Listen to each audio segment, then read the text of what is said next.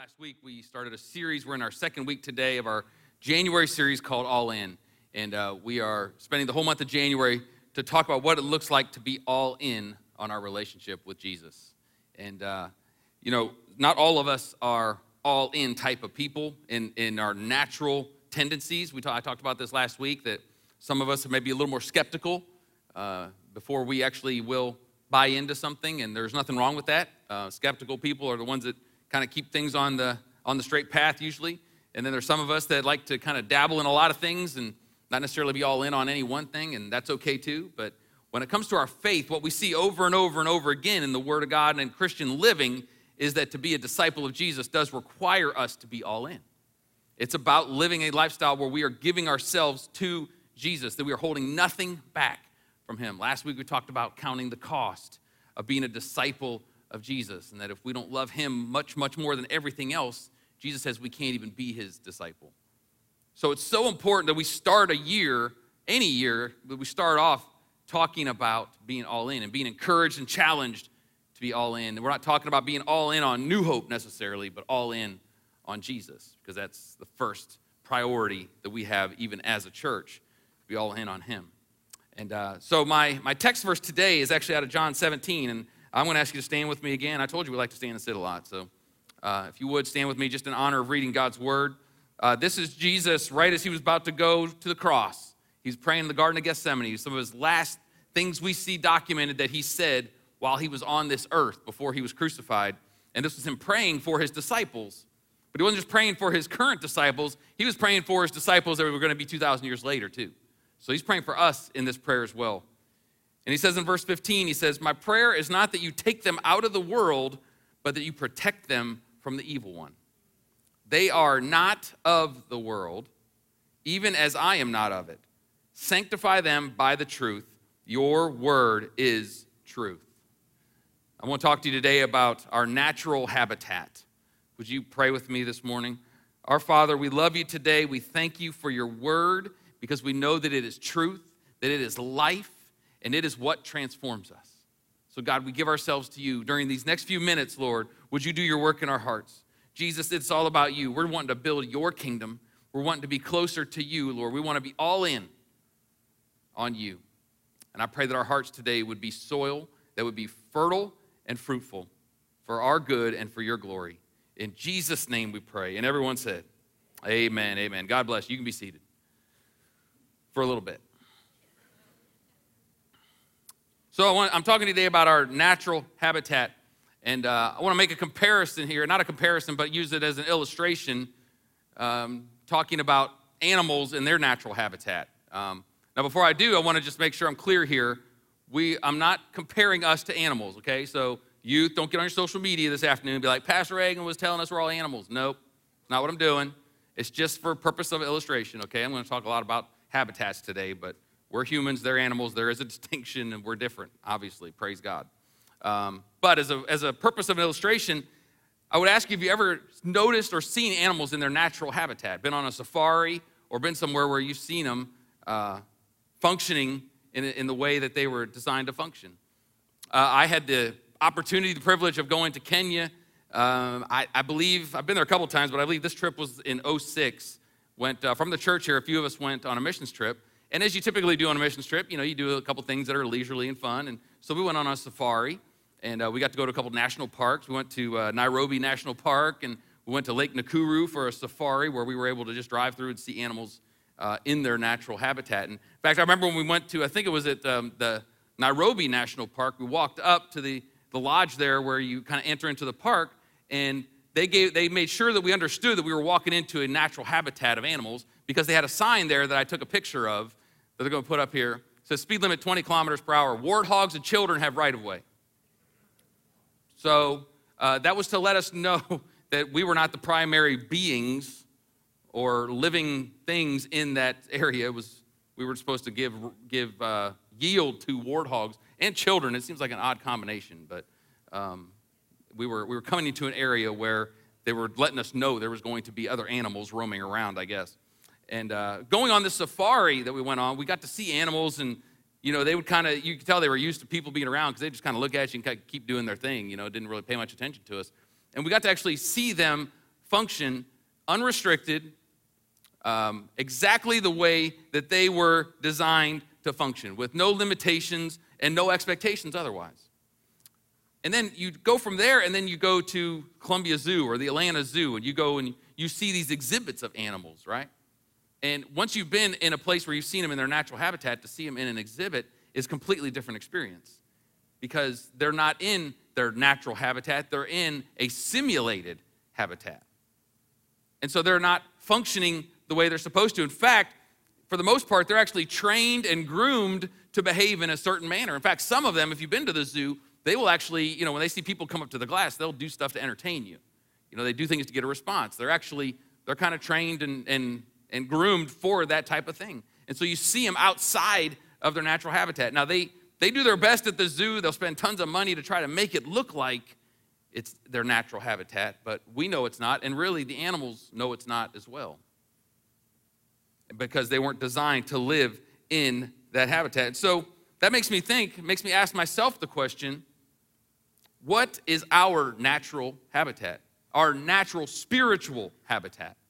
What is that? How are we meant to function without any restriction, without any limitation, without any other expectations? How are we meant to function? Is it something that we're only going to experience once we get to heaven, to really function in our natural habitat spiritually?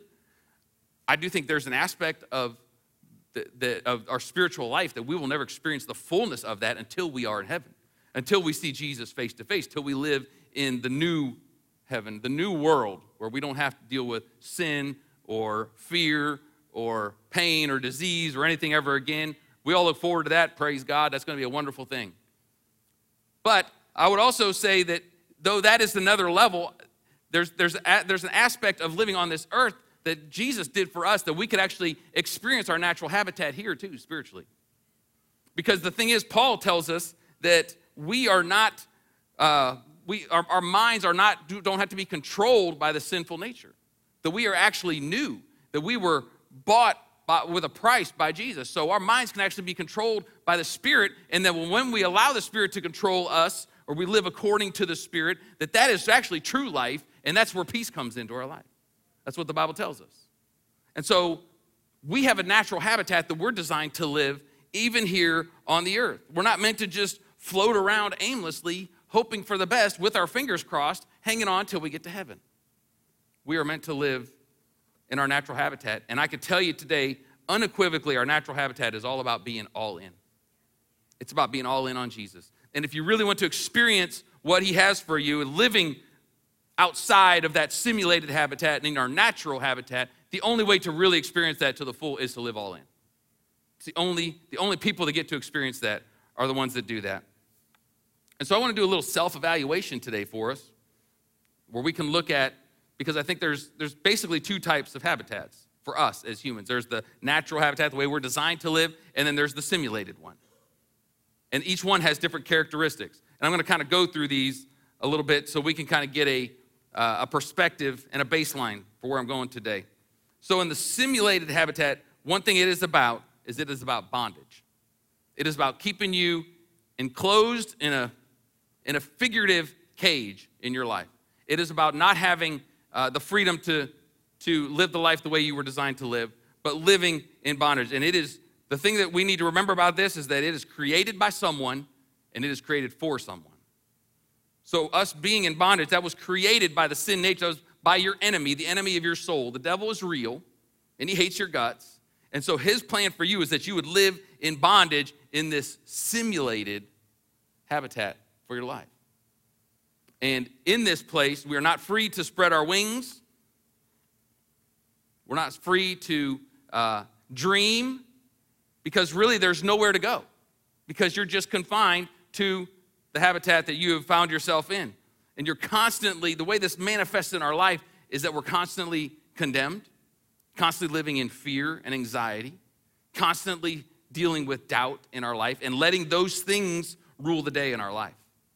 That's what the simulated habitat would want us to do.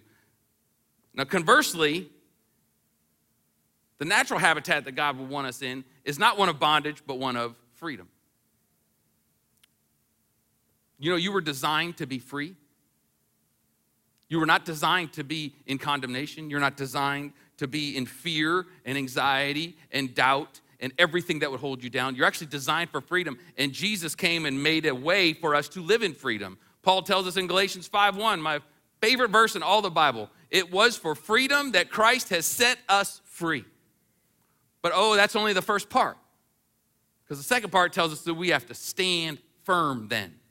And do not let yourselves be burdened again by a yoke of slavery. So Jesus has set us free because that's what we're designed for. It was taken from us in the Garden of Eden, but Jesus brought it back to us to give us the freedom we are designed to live in. But it's up to us to stand firm and not allow ourselves to be put into that simulated habitat where we live in bondage. It's very, very clear that that is the plan of God for our life. Paul tells us that there is therefore now no condemnation for those who are in Christ Jesus. It's not that there's no condemnation for anyone. There's no condemnation for those who are in Christ, not living outside or hoping for the best, but living in, being all in on Christ. There's no condemnation for us. It doesn't mean we're perfect. It doesn't mean we don't mess up. It doesn't mean we don't have struggles and make mistakes, but it means we don't live condemned. We live free, because that's his plan for each one of us. In the simulated one, another characteristic would be one of assimilation. Your enemy wants you to assimilate to this fake habitat that has been created on this earth, the society that we live in, the natural realm that we live in. The enemy would want you to assimilate to that, and that is to accept this bondage that we live in, that he would want us to live in, this captivity. I looked up the definition of assimilation, and it's so pertinent to what the enemy's plan is for your life. To assimilate means it's three parts. It's to take in, and then it's to understand what you've taken in, and then it's to resemble what you understand of what you've taken in. Is there a better word to describe the enemy's plan for your life? I don't think there's one out there. He wants you to take it in, whatever the world is offering us, take that in, understand it, spend time making sure we focus on it and understand it, and then resemble it in our life and live in such a way that we assimilate to what the world, what our sin nature would want us to take on in our life. That's the enemy's plan for your life. In a nutshell, very clearly, to just look like everybody else that's not living in their natural habitat. But conversely, God would say, in the natural habitat, he would want us to live a life of transformation. Not assimilation, transformation. That's his plan for all of us. In fact, Paul tells us in Romans 12, another beautiful passage in our Bible.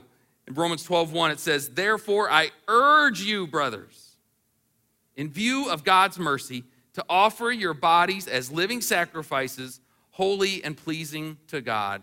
This is your spiritual act of worship." In other words, this is your natural habitat. This is the natural way. This is what you were designed for, was to offer your bodies as living sacrifices. You know what that means? It means to be all in. God's natural plan for you is to be all in. And he goes on then to say, do not conform. In other words, do not assimilate any longer to the pattern of this world, but be transformed by the renewing of your mind. Such a powerful, powerful verse. Paul's telling us so much in these just few sentences that, listen, give your life as a living sacrifice to him. That's the only way to keep from assimilating to this habitat. It's the only way to do it. But he says if you do it, he'll help you. You won't have to conform. You will be transformed. Every one of us needs to be transformed by the renewing of our minds. Oh, it's so beautiful that that's God's plan for us, but it's so easy for us to assimilate to what this world would offer us. It's so easy, church, and I'm not here to point any fingers. This is something we have to deal with. This is a tension that's going to be in our life until the day we do stand with Jesus face to face. But it doesn't mean we just sit back and hope for the best. We inform ourselves, we commit ourselves to living sacrificially to him, because that's where life is. And then thirdly, the simulated habitat would want us to live a life of dependence upon it, upon the system of this habitat. I'm going to spend the rest of my time today focused on this aspect of it, that the system would want us to be dependent on it. You know, I've read that animals that are put in a zoo, in a simulated habitat, after a certain amount of time, if they were to put them in their natural habitat, they wouldn't survive. Because they don't know how to get food, they don't know how to protect themselves, they don't understand how things work out there, and so they actually become dependent upon this system. Completely dependent to where they can't survive outside of it.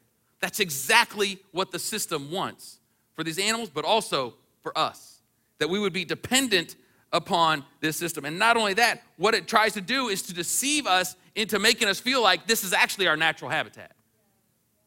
You know, that this is just kind of it. And like I said, we're just waiting until we get to heaven, until we get to be in that other one. But this is just kind of what it is. And it would want to make you think that this is your natural habitat and that this is the safe place to be.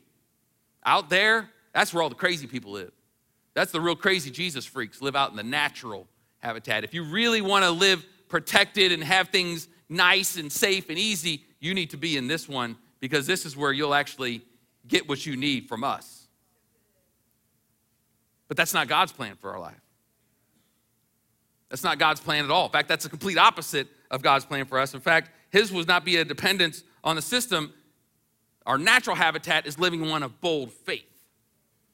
It's living a life of bold faith in him. Our natural habitat is one of radical faith, church. Radical faith. I know we don't want to be seen as radicals anymore, because for whatever reason, that's a bad word in society. But God has called us to live a life of bold faith. And, you know, this is how you know if you live a life of bold faith, because if someone were to come to you today and say, what have you done in your life that exemplifies bold faith? What have you done in your faith? What decisions have you made? What choices have you made that would make me say, you've got bold faith? If you have to think back 5 years, 10 years, 20 years to some decision you made that showed your bold faith, you're living in this simulated habitat. You become dependent upon what is around us right here and right now. I don't say that as being judgmental. I'm saying that as a challenge to all of us. Because even for me, as I'm preparing this message and I'm thinking, you know, where do I exhibit bold faith in my life, right? Where have I done that in my life? And you know what? Sometimes, a lot of mine, I have to think back. And I do think about the near past too. And let me tell you, stepping into this position right here, that was an act of bold faith for me, no doubt about it. I gave up a business and a lot of other things to be doing what I'm doing here, and I'm thankful for it, but it was bold for me. It was a risky endeavor for me. And so I'm thankful that I continually wanting to ask God to help me to live a life of bold faith, where I'm not being dependent on everything that this world would have to offer. Even though we do have to live in this world, we still have to function. This isn't about living isolated from the world. This is about a mindset. This is about our heart. Where is your heart? Because your heart determines where you live. We are spiritual beings. So our heart determines where we live. Hebrews 11:1 tells us about faith. Beautiful verse. It says, now faith is being sure of what we hope for and certain of what we do not see. This is what the ancients were commended for. Now, this is not, when it says it's being sure of what you hope for, you can read that and think, well, shoot, that ain't me.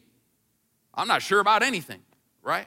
It's not saying that you're so sure that you can prove it beyond a reasonable doubt. It's saying that in spite of my doubt, I'm going to move forward in faith.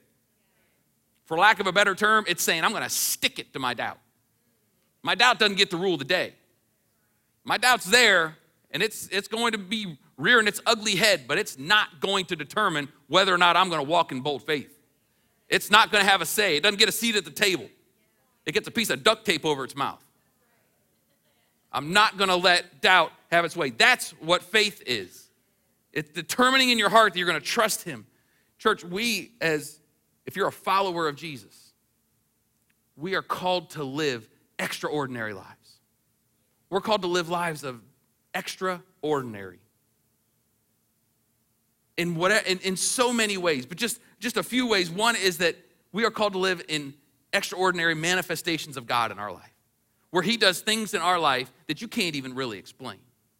That you can't explain, you can't convince somebody else of how it happened, or you don't even know how it happened. You just know God touched you, or he came through, or he did something in your life, he provided in a supernatural way, in such a way that you know it was a manifestation of God. We're called to live that way. That comes from bold faith. That comes from living a life of bold faith. We're called to live extraordinary lives with our choices, that we choose to trust in the faithfulness of God, no matter what COVID says, no matter what our politicians say, no matter what the weather says, that we choose to trust the faithfulness of our God. And that we trust that he reigns in all the earth, he reigns in the heavens, he reigns in my life. I can trust him no matter what my eyes see, because in my eyes of faith, it looks different. Paul tells us clearly, we don't walk by sight. If these things here are guiding your faith, you're in trouble. You're going to be on a roller coaster every day for the rest of your life. These eyes don't guide our faith. That's not how we live this life. And we also have extraordinary attitudes.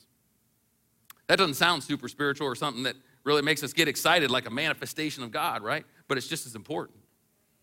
It's about having the attitude where we're focused on him. We're focused on his faithfulness.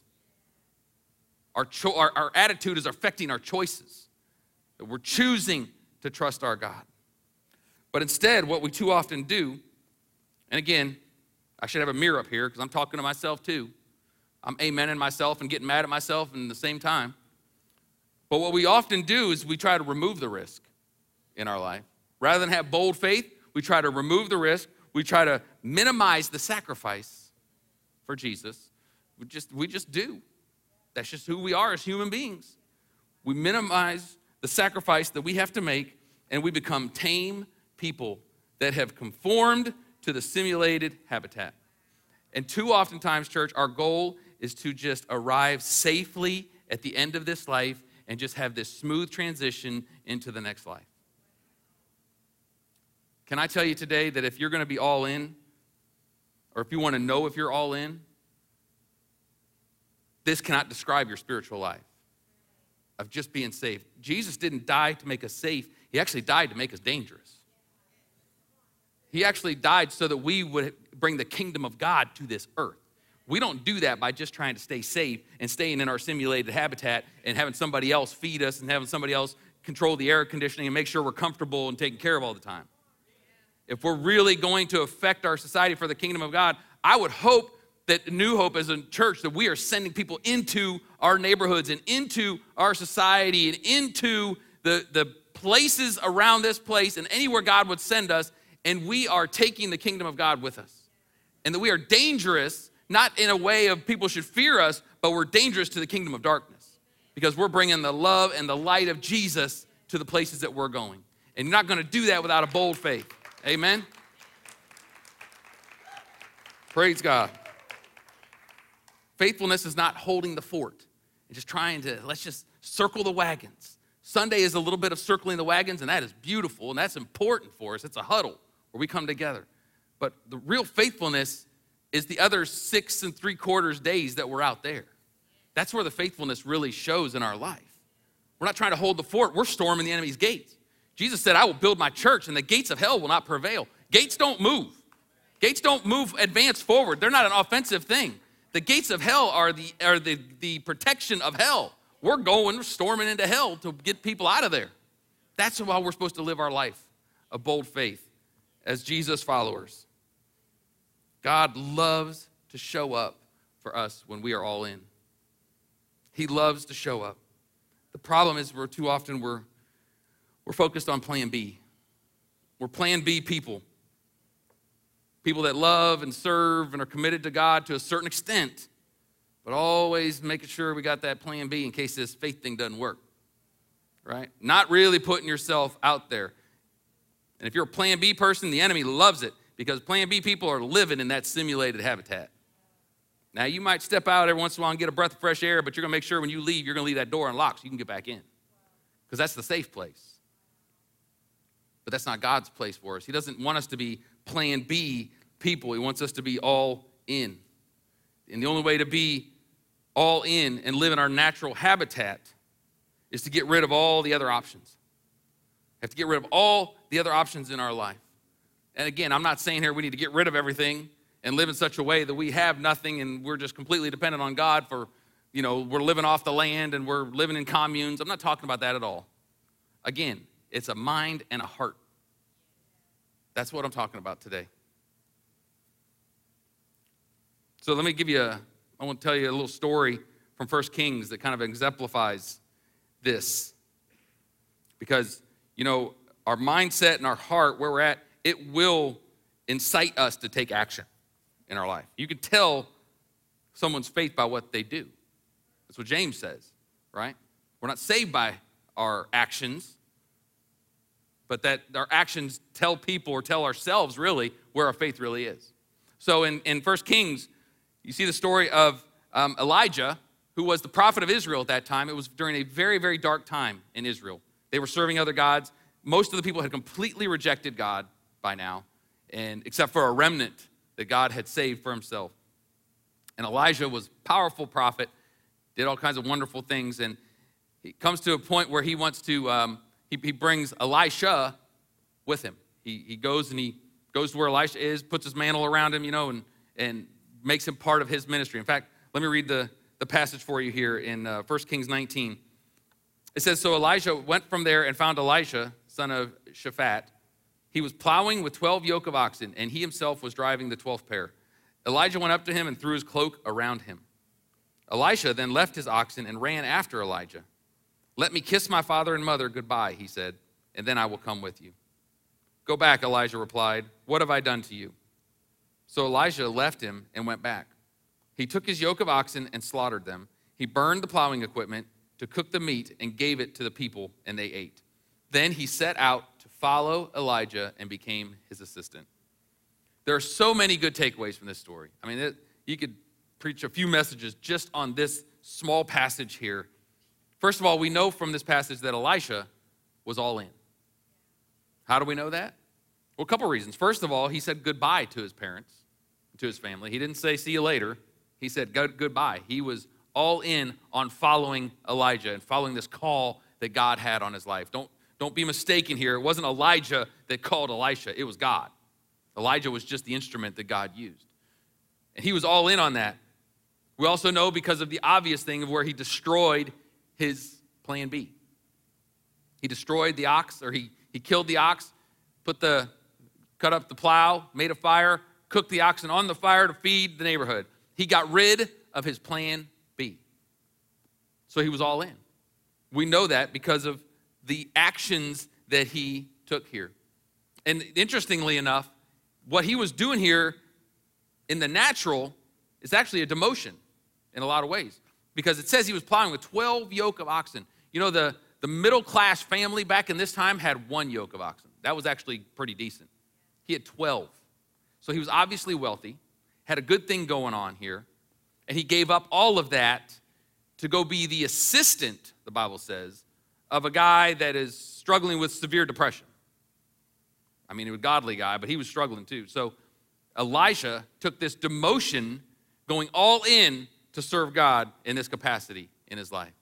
And because of the fact that he did this and he got rid of his plan B, when it came time for Elijah to anoint Elisha to take over the ministry, because Elijah was about to go to heaven, he said, what do you want? And Elisha said, I want a double portion of your anointing.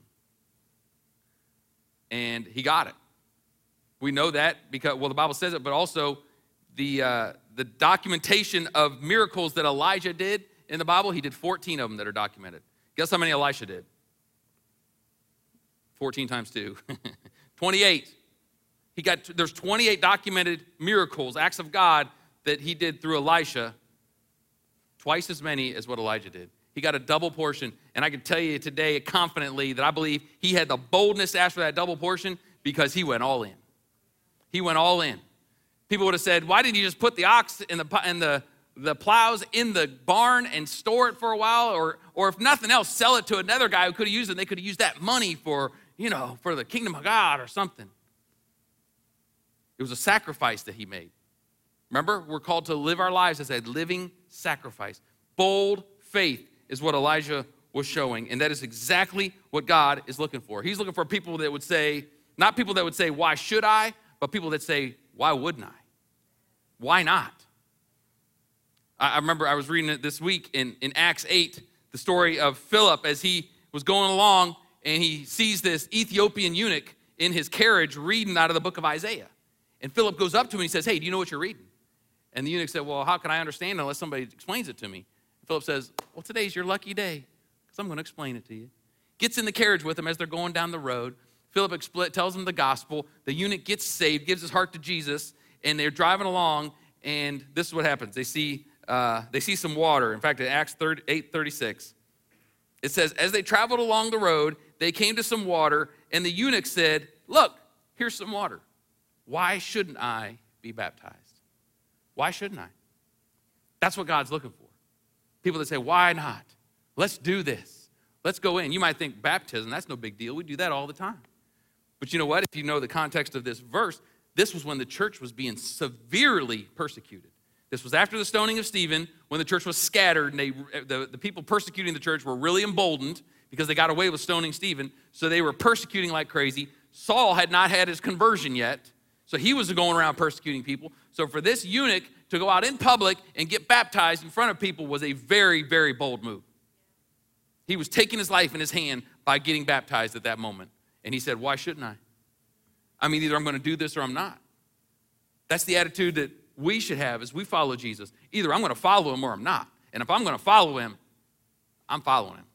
And I'm going all in. And I'm doing this the way God wants me to do it.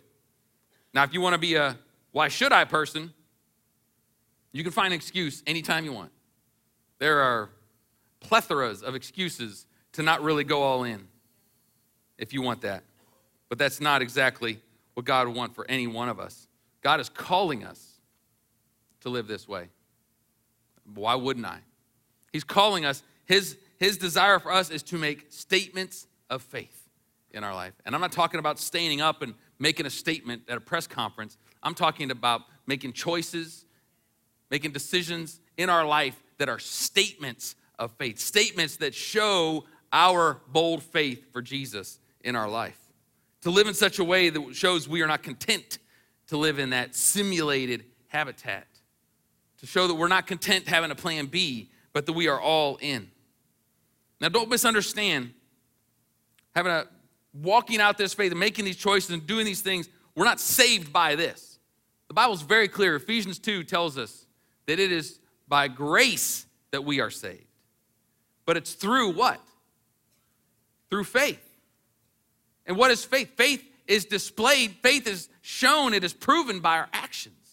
So we're saved by grace, but not without faith. And you can't have faith without action. So it all works together. And that's what we're doing. We're making statements of faith. So the question is for us today, are we making decisions that make statements of faith in our life and not just giving lip service to what we would think we need to say? Are we making choices that would make others talk about what we're doing? Now listen, maybe I might be getting ahead of myself a little bit because let me ask you, are you believing God for big things in your life this year? Are you wanting to believe God to do things in your life, to show up supernaturally, to do miracles, spiritual outpouring in your life? Amen. I think a lot of us are believing for that. There's something about the new year that helps us to really believe God for fresh things and for new things. That's good. Many of you started out this year with a fresh hope and anticipation of God moving on your behalf. And let me tell you, there are times that God says to us, just sit still and I'm going to take care of it. I'm going to blow your mind. I'm going to show off. Man, it's good when God does that, isn't it? And you could see it many times documented in the scripture. I think about when Moses brought the Israelites out of Egypt, they got to the Red Sea and they were trapped. They got the Red Sea on one side, Egyptians coming on the other, nothing they can do. And God speaks to Moses in Exodus 14:14. He says, the Lord will fight for you. You need only be still. That's a good word.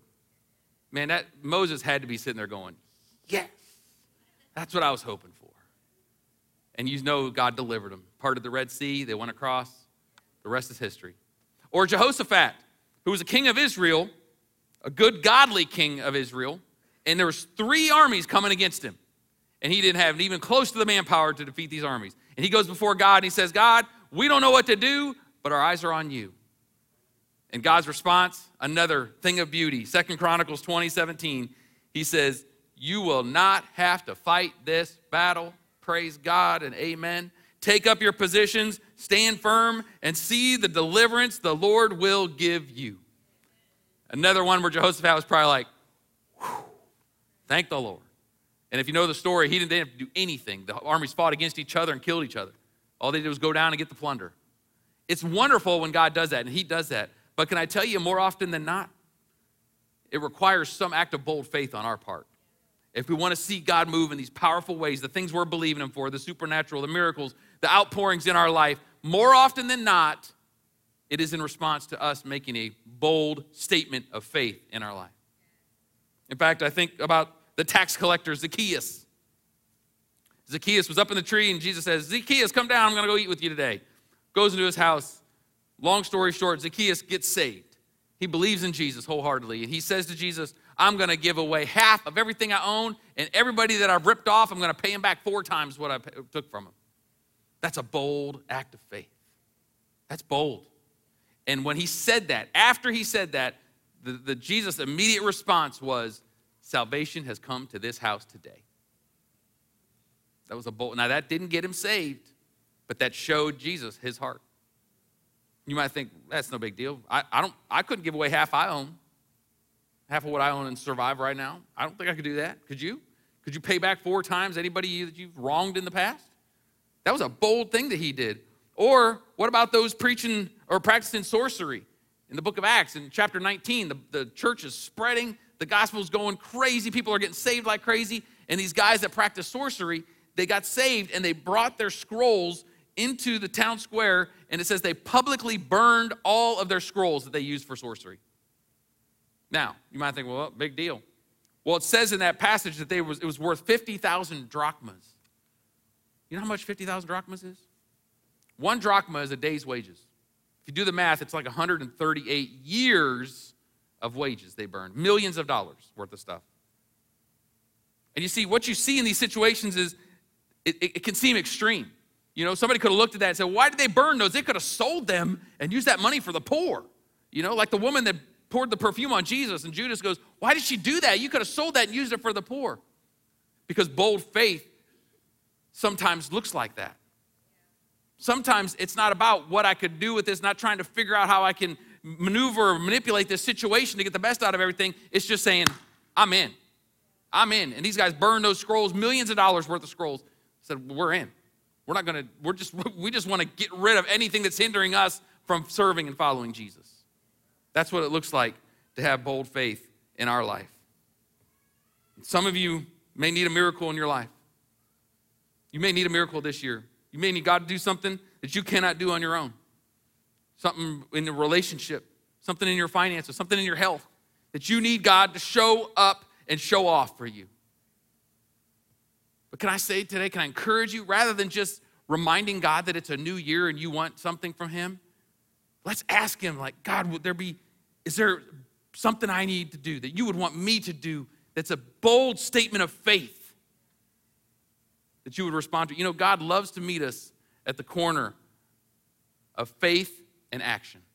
He loves to meet us there. That's his favorite meeting place. He's always hanging out at that street corner. He loves to meet us in that place. You want hope and peace and joy and faith in your life? I can tell you, joy unspeakable comes from being all in and getting out of that simulated habitat and living the natural habitat that we're supposed to live, the one of bold faith, the one of risky faith, the one of not being safe, but really being able to spread our spiritual wings and fly with him. That's what it looks like in our life. And let me close by just encouraging you in one more thing. Your faith, this bold faith that God has called us to, it's not just for us. It's for others too. Do you know faith begets faith? Faith encourages faith.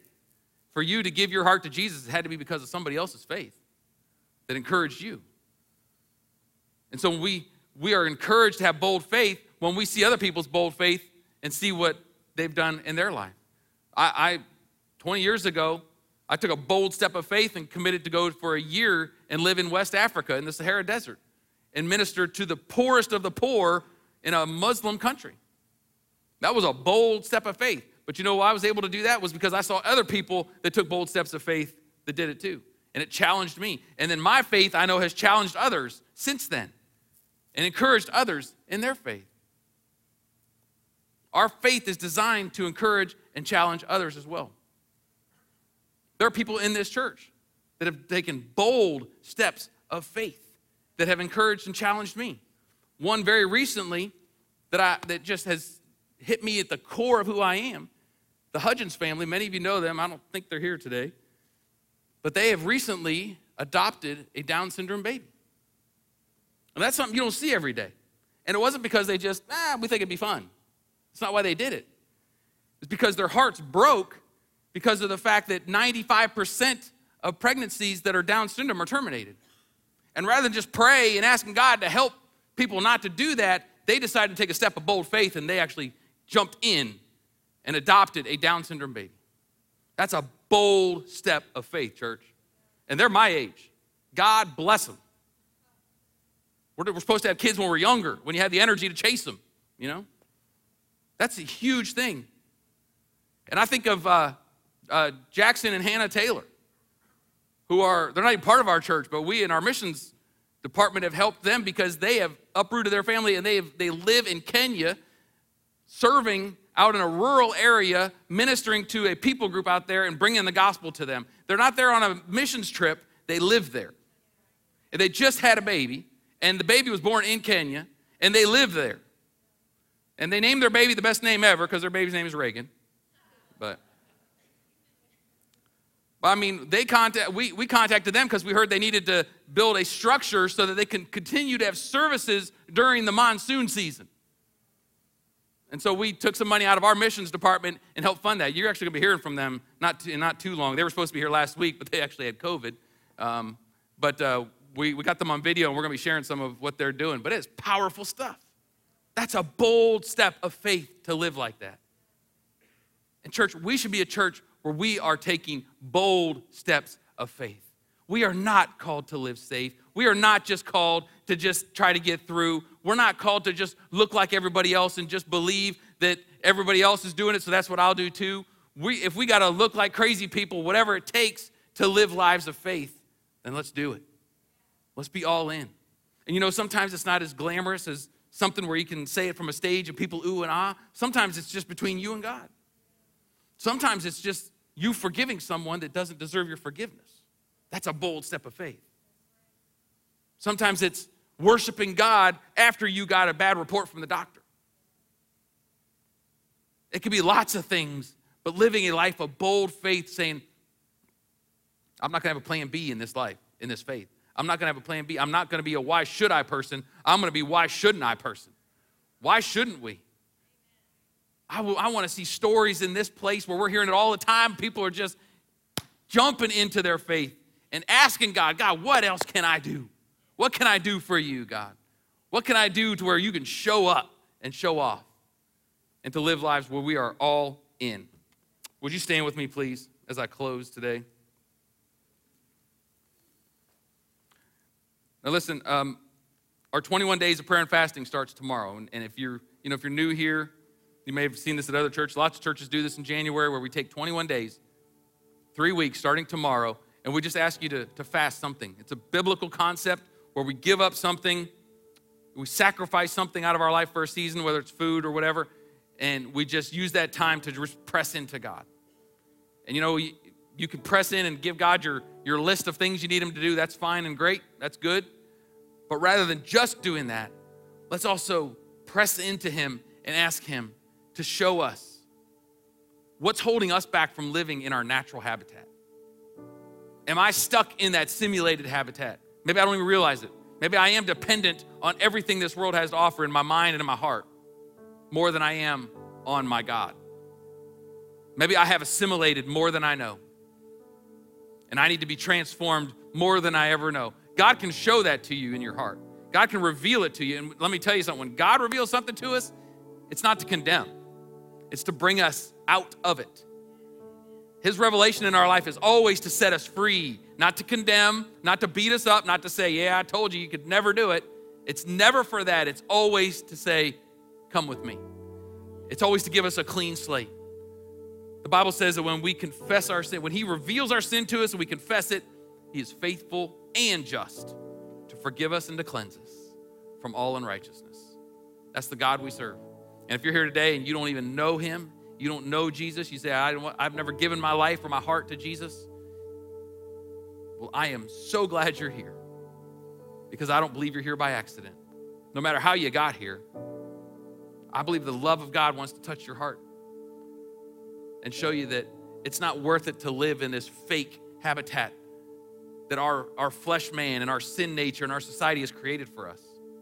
We are not living the way we're supposed to live. The only people that could ever live outside of that habitat and live in their natural habitat are followers of Jesus. That's the only way to live out there. We're called to so much more, but it's got to be when we live our lives for him. Don't leave this place today without committing your way to him and asking him to forgive you of your sins, because he is faithful to do it. He will come in and reside in you, and you will start a journey of salvation, of living for him, knowing that your name is written in the Lamb's book of life, what Revelation tells us. It's powerful. Come join the family of God. For those of us that would say we are followers of Jesus, I believe that something from the Word of God today has pricked your heart, helped you to see maybe where you've fallen short. It's not for condemnation. It's for us to reset. It's for us to adjust and to look at our own heart and allow God to do his work in us. So let's pray. If you want to come to the altar, you're more than welcome. I encourage you to come to the altar today. If you just want to spend some time here praying. But I'm going to pray for all of us. Let's pray together. Our gracious Heavenly Father, Lord, you are so good. You are so worthy. You are so faithful. You are compassionate. You are slow to anger. You are rich in love. Your mercies never end. You are faithful when we are not. God, we could go on and on and on and on and on and on and on about who you are, your wonderful characteristics. God, we thank you today that we can know you, that we can live for you, that not only do you not want to keep us at a distance, you're imploring us to go all in, to live our lives give our lives as a living sacrifice for you and for your glory. Lord, I pray you'd help us today to do whatever it takes in our heart to live in the natural habitat that you have designed for us. That we would live lives of freedom, lives of transformation, and lives of bold faith. Bold faith, Lord. Help us to live in such a way that we can make statements of faith in our life, that we wouldn't have to look back 20 years to remember something we did that was bold in our faith, but that we could see it consistently, that we would live a lifestyle of bold faith. A lifestyle of bold faith, not being afraid or not allowing our fear, I should say, to control us or our doubt. But Lord, that we would stick it to our doubt and live our lives passionately serving and following and loving you. Lord, you're worth it. And where we fall short, God, would you forgive us? Forgive us of our sins, Lord. Forgive us of our shortcomings. Forgive us of our failures. We thank you, Lord, that there's no one that you will turn away when we come to you with an open heart. We bless you today, God. We love you. We honor you. And it's for your glory. We pray it all in Jesus' name. And everyone said, amen, amen. Can we give God one more hand clap of praise today? Thank the Lord. Thank the Lord. Well, listen, before you go, I do want to encourage you in the 21 days, these next 3 weeks, to just take some time to fast. It's something we do corporately, but we also do it individually as well. Most of it will be spent on your own, but it's so powerful when we purpose in our heart to give something up for God for a season, and I believe he'll meet you in that place. So I encourage you to do that.